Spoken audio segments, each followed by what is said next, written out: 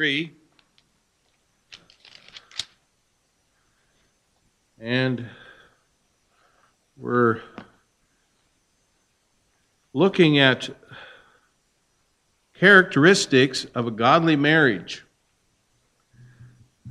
We started this, wasn't last week, was it? Last week we were in meetings. So it was 2 weeks ago. Yeah, we'll have to catch up here. And we looked at one of the characteristics. We'll look at one more today. So you can tell we're going to be in this, unless I can get a couple more in on one lesson. But the big question is this: what characteristics of a godly marriage does Peter focus on, seen in the roles of a man, of the man and the woman? And the first one, we're looking at 6 of them. The first one we looked at: the wife submits to her husband to transform him. Peter is particularly focusing on the woman. He starts out the chapter saying, "Likewise, ye wives, be in subjection to your own husbands." And this is the first point in a godly marriage. The wife submits to the husband in order to bring transformation in him. It's called a call to submission.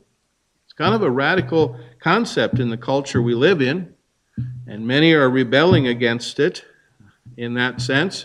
Even Christians struggle with this concept. Is the man greater than the woman? If not, then why must the woman submit to the man? Well, this is something that bothers many people. And yet, in considering the concept of authority in the home, it's nothing to do with equality. As we mentioned a couple weeks ago, when God calls these Christians to submit to the king, he did that in chapter 2, and then also to masters in chapter 2. He was not teaching inequality. An employer and an employee are fully equal. Yet in order to, for a company to function properly, there must be an authority, or else I think there would be chaos. In the same way, God made the institution of marriage, and He placed authority in the home in order that it might function well.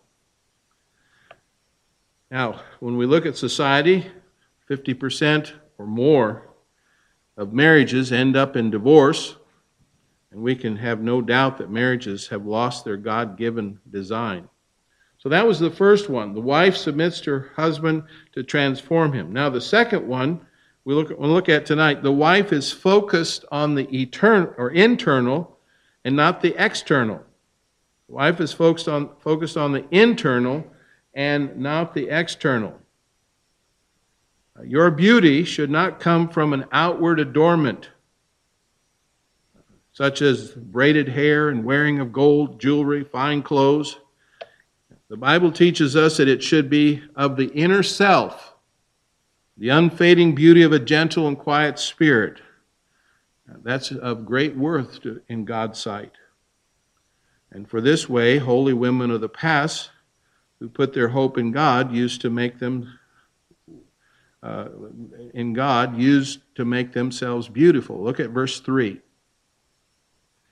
It says in verse 3, whose adorning, let it not be the outward adorning of the plaiting of the hair and of wearing of gold or putting on of apparel, but let it be the hidden man of the heart in that which is not corruptible, even the ornament of a meek and quiet spirit, which is in the sight of God of great price. Verse 5 says, for after this manner in the old time the holy women also, who trusted in God, adorned themselves, being in subjection unto their own husbands. So here in this part of the text, Peter begins to expand on the best way to submit to the husband and reverence him. The woman might be tempted to believe that it's all about her beauty, all about the outward appearance. But here Peter's teaching that beauty is not the primary way to honor the husband. Now, it should be noted that Peter is not saying, okay, he's not saying you're not supposed to wear jewelry, and he's not saying you're not supposed to wear clothes, okay? We can just mark that one down right now. But he's actually saying that we're not to be consumed by it. He is saying, do not let your adornment be clothes. Is he saying that women can't wear clothes? No. He's talking about an obsession with the external. And we live in a world where the woman is tempted too often to be consumed with an outward adorning and her physical beauty. And it's our world system that perpetuates this. You can hardly watch a television commercial that doesn't say you can be more beautiful, or you can be more attractive if you wear this, or if you do that, or if you look like this. Now, they may not even say it, but just the appearance of it is giving across that message. And God hates this focus on the external because it does not reflect the image of God. Now, we see this in the story of choosing David to be the king. Samuel was surveying the older brothers for kingly characteristics, and he noticed one of them, and he said, surely this must be God's anointed. And yet God said in 1 Samuel 16:7, but the Lord said to Samuel, look not on his countenance or on the height of his stature, but because I have refused him, for the Lord seeth not as man seeth, for man looketh on the outward appearance, but the Lord looketh on the heart. What God is essentially saying here is, I don't look at people the way man does. Man is consumed with an outward appearance. I'm consumed with the heart. And so when Christians are consumed with an outward appearance, they're acting like the world, not like God. You're made to look like God, to think like Him. Not one child of God who's not beautiful to Him. Beauty is a work of the heart. Now that should get rid of a lot of people's insecurities and their pride. It would close the door on the lies that Satan speaks to so many. You know, you must be lighter or darker or tanner or skinnier, or you need to have these kinds of eyes or this kind of nose. So, you know, plastic surgery is a multi-million-dollar industry because people are trying to change the way they look. It's a lie. And I certainly would hope that believers would not be caught up in that, but some are. So we need to focus on the inward man, not the outer man. In fact, let's look here how much God hates this continual focus on the outward, but how He curses the women of Israel. Turn back to Isaiah chapter 3. Isaiah chapter 3, and we begin looking there at verse 16.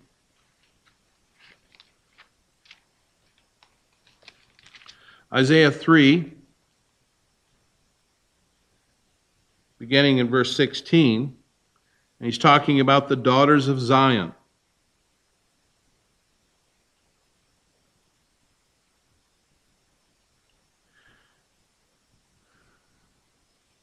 Verse 16, he says, moreover, the Lord saith, because the daughters of Zion are haughty, and walk with stretched forth necks and wanton eyes, walking and mincing as they go, and making a tinkling with their feet.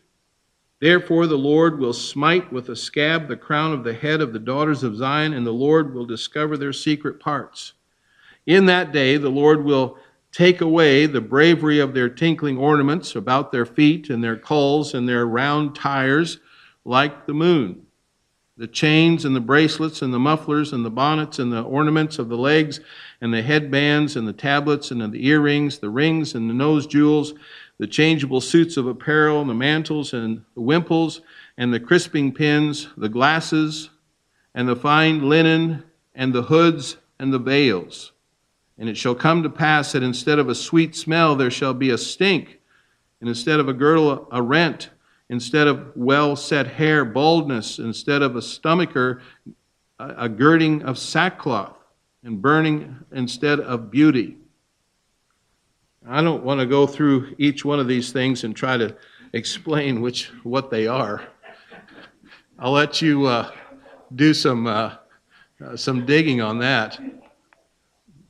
But I will say this. You notice here some contrasting characteristics if you compare this scripture with other scriptures, okay? The first one is a haughty versus lowliness of mind.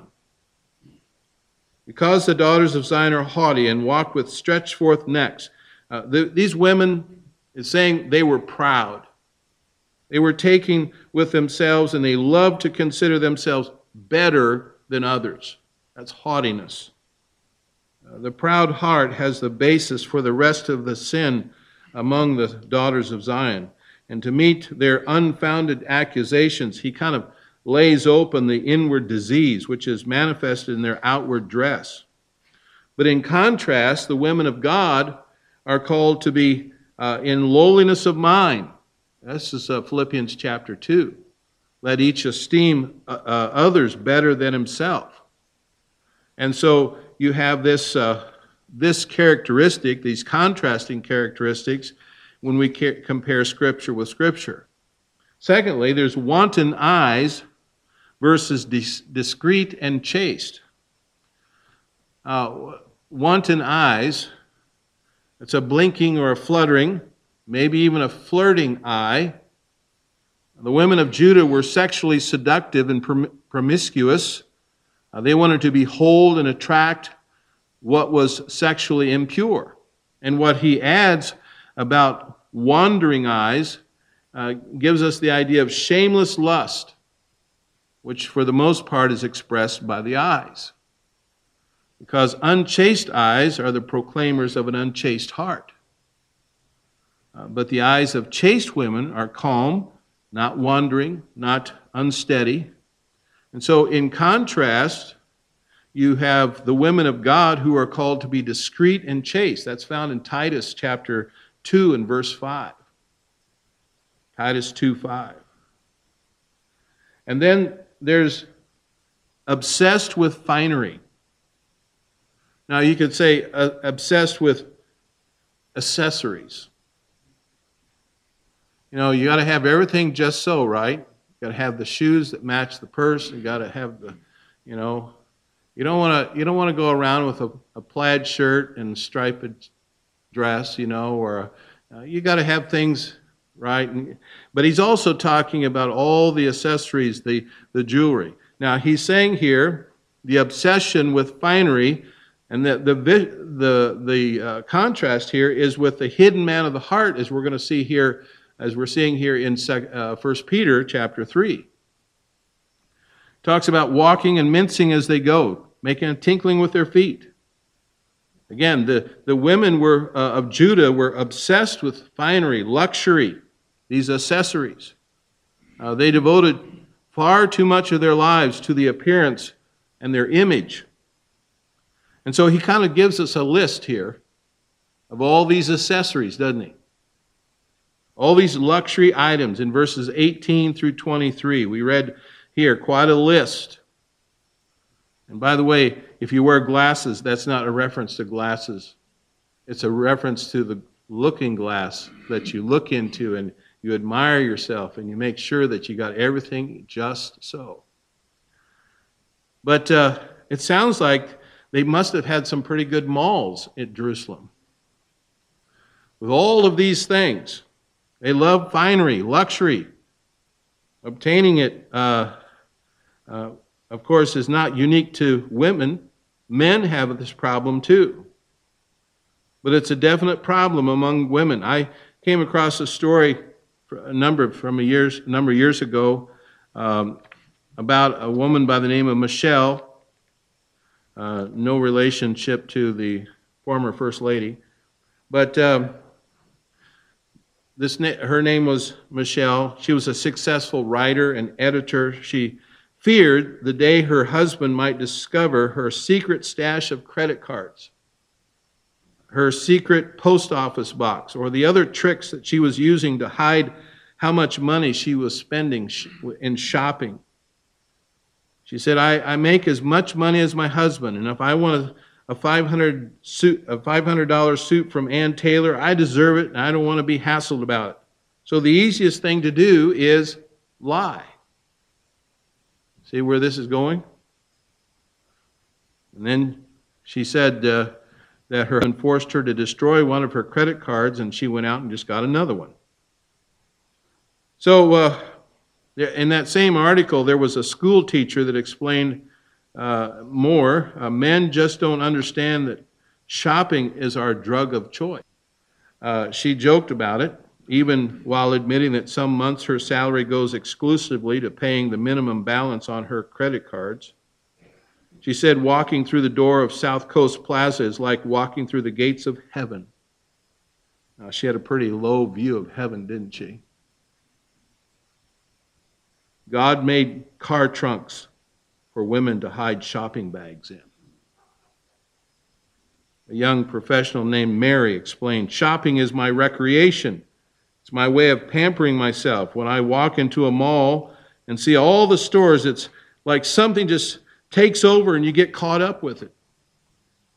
Well, I think it's worthy to notice that Isaiah had good reason for reproving with great earnestness and vehemence the luxury of women, for they were chargeable with many vices.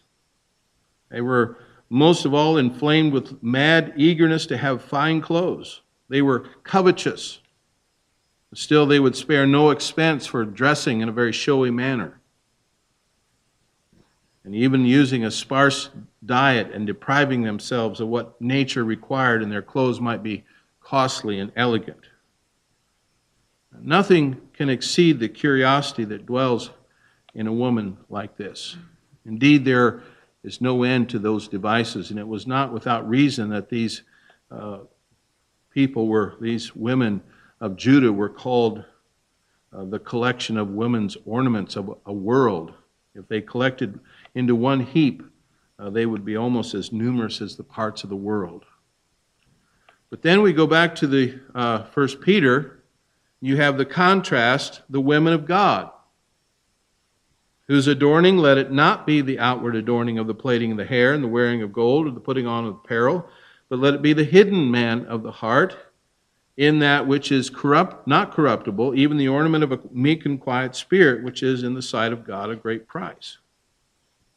So God calls women who are concerned with the external as haughty or prideful, totally consumed with their outward beauty.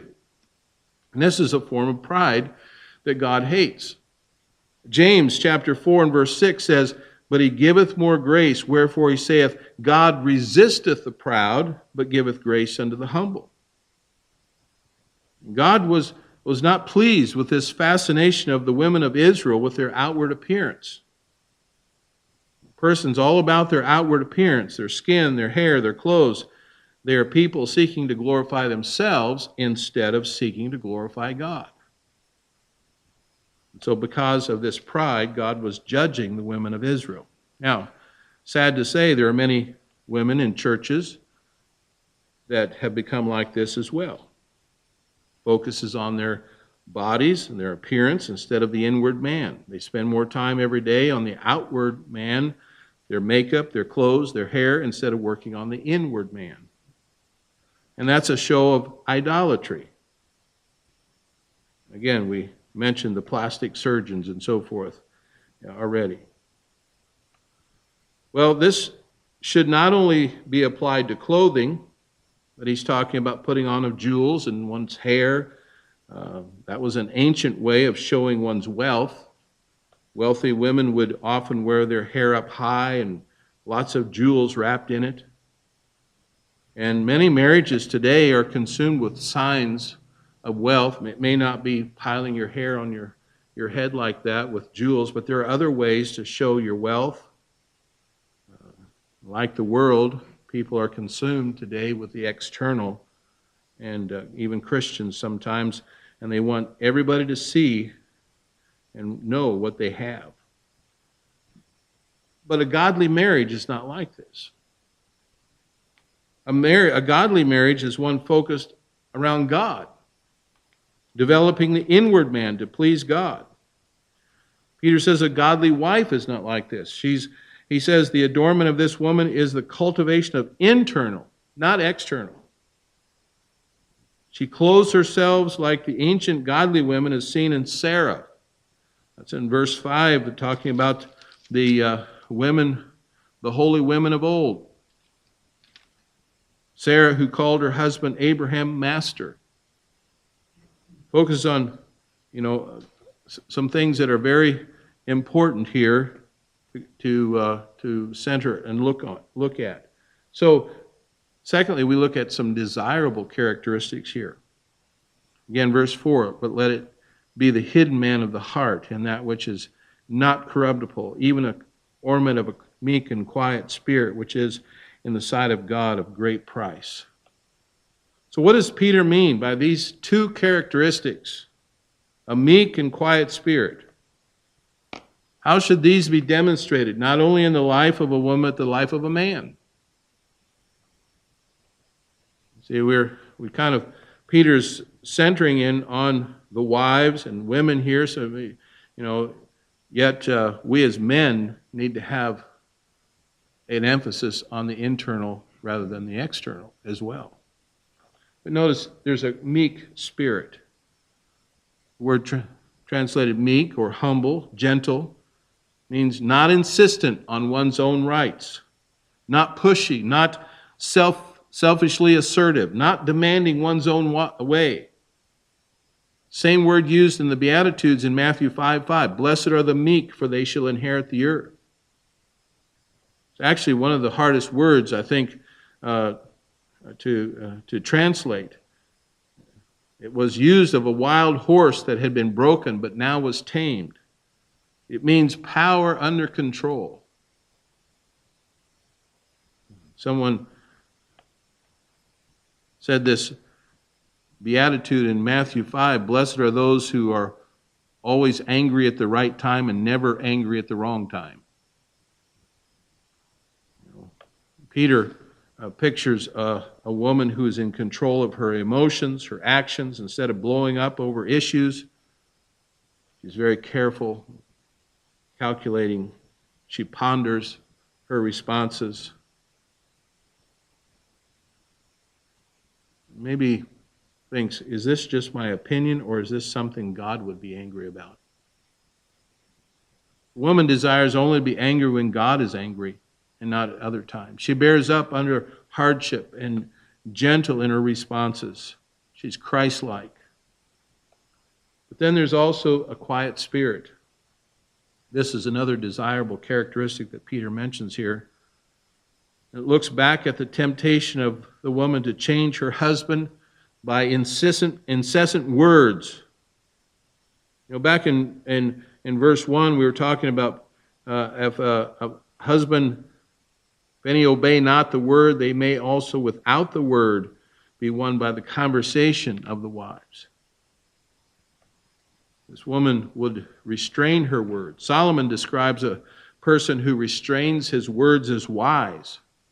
In Proverbs 10 and verse 19, in the multitude of words there wanteth not sin, but he that refraineth his lips is wise.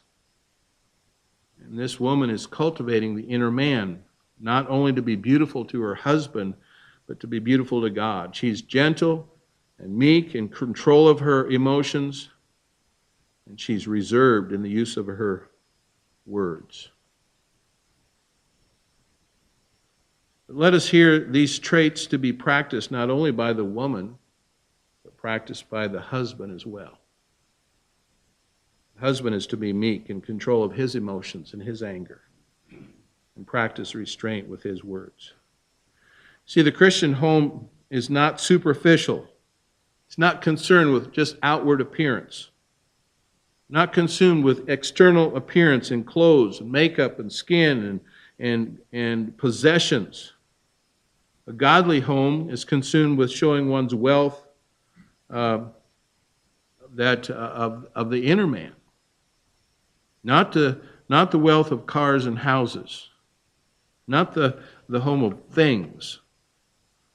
The focus on an outward appearance is a major struggle for many families, including Christian ones. Number one reason for divorce is finances. Home is consumed by showing one's wealth. Is often a home when money is tight and there's great discord, but not a godly home.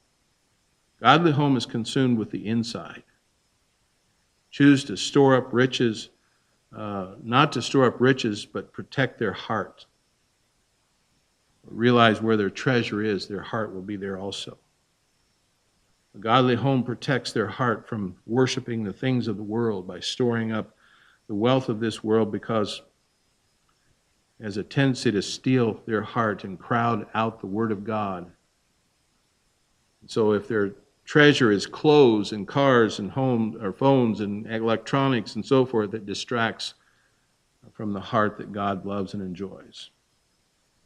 So how have you observed the woman's temptation to be consumed with outward demonstration?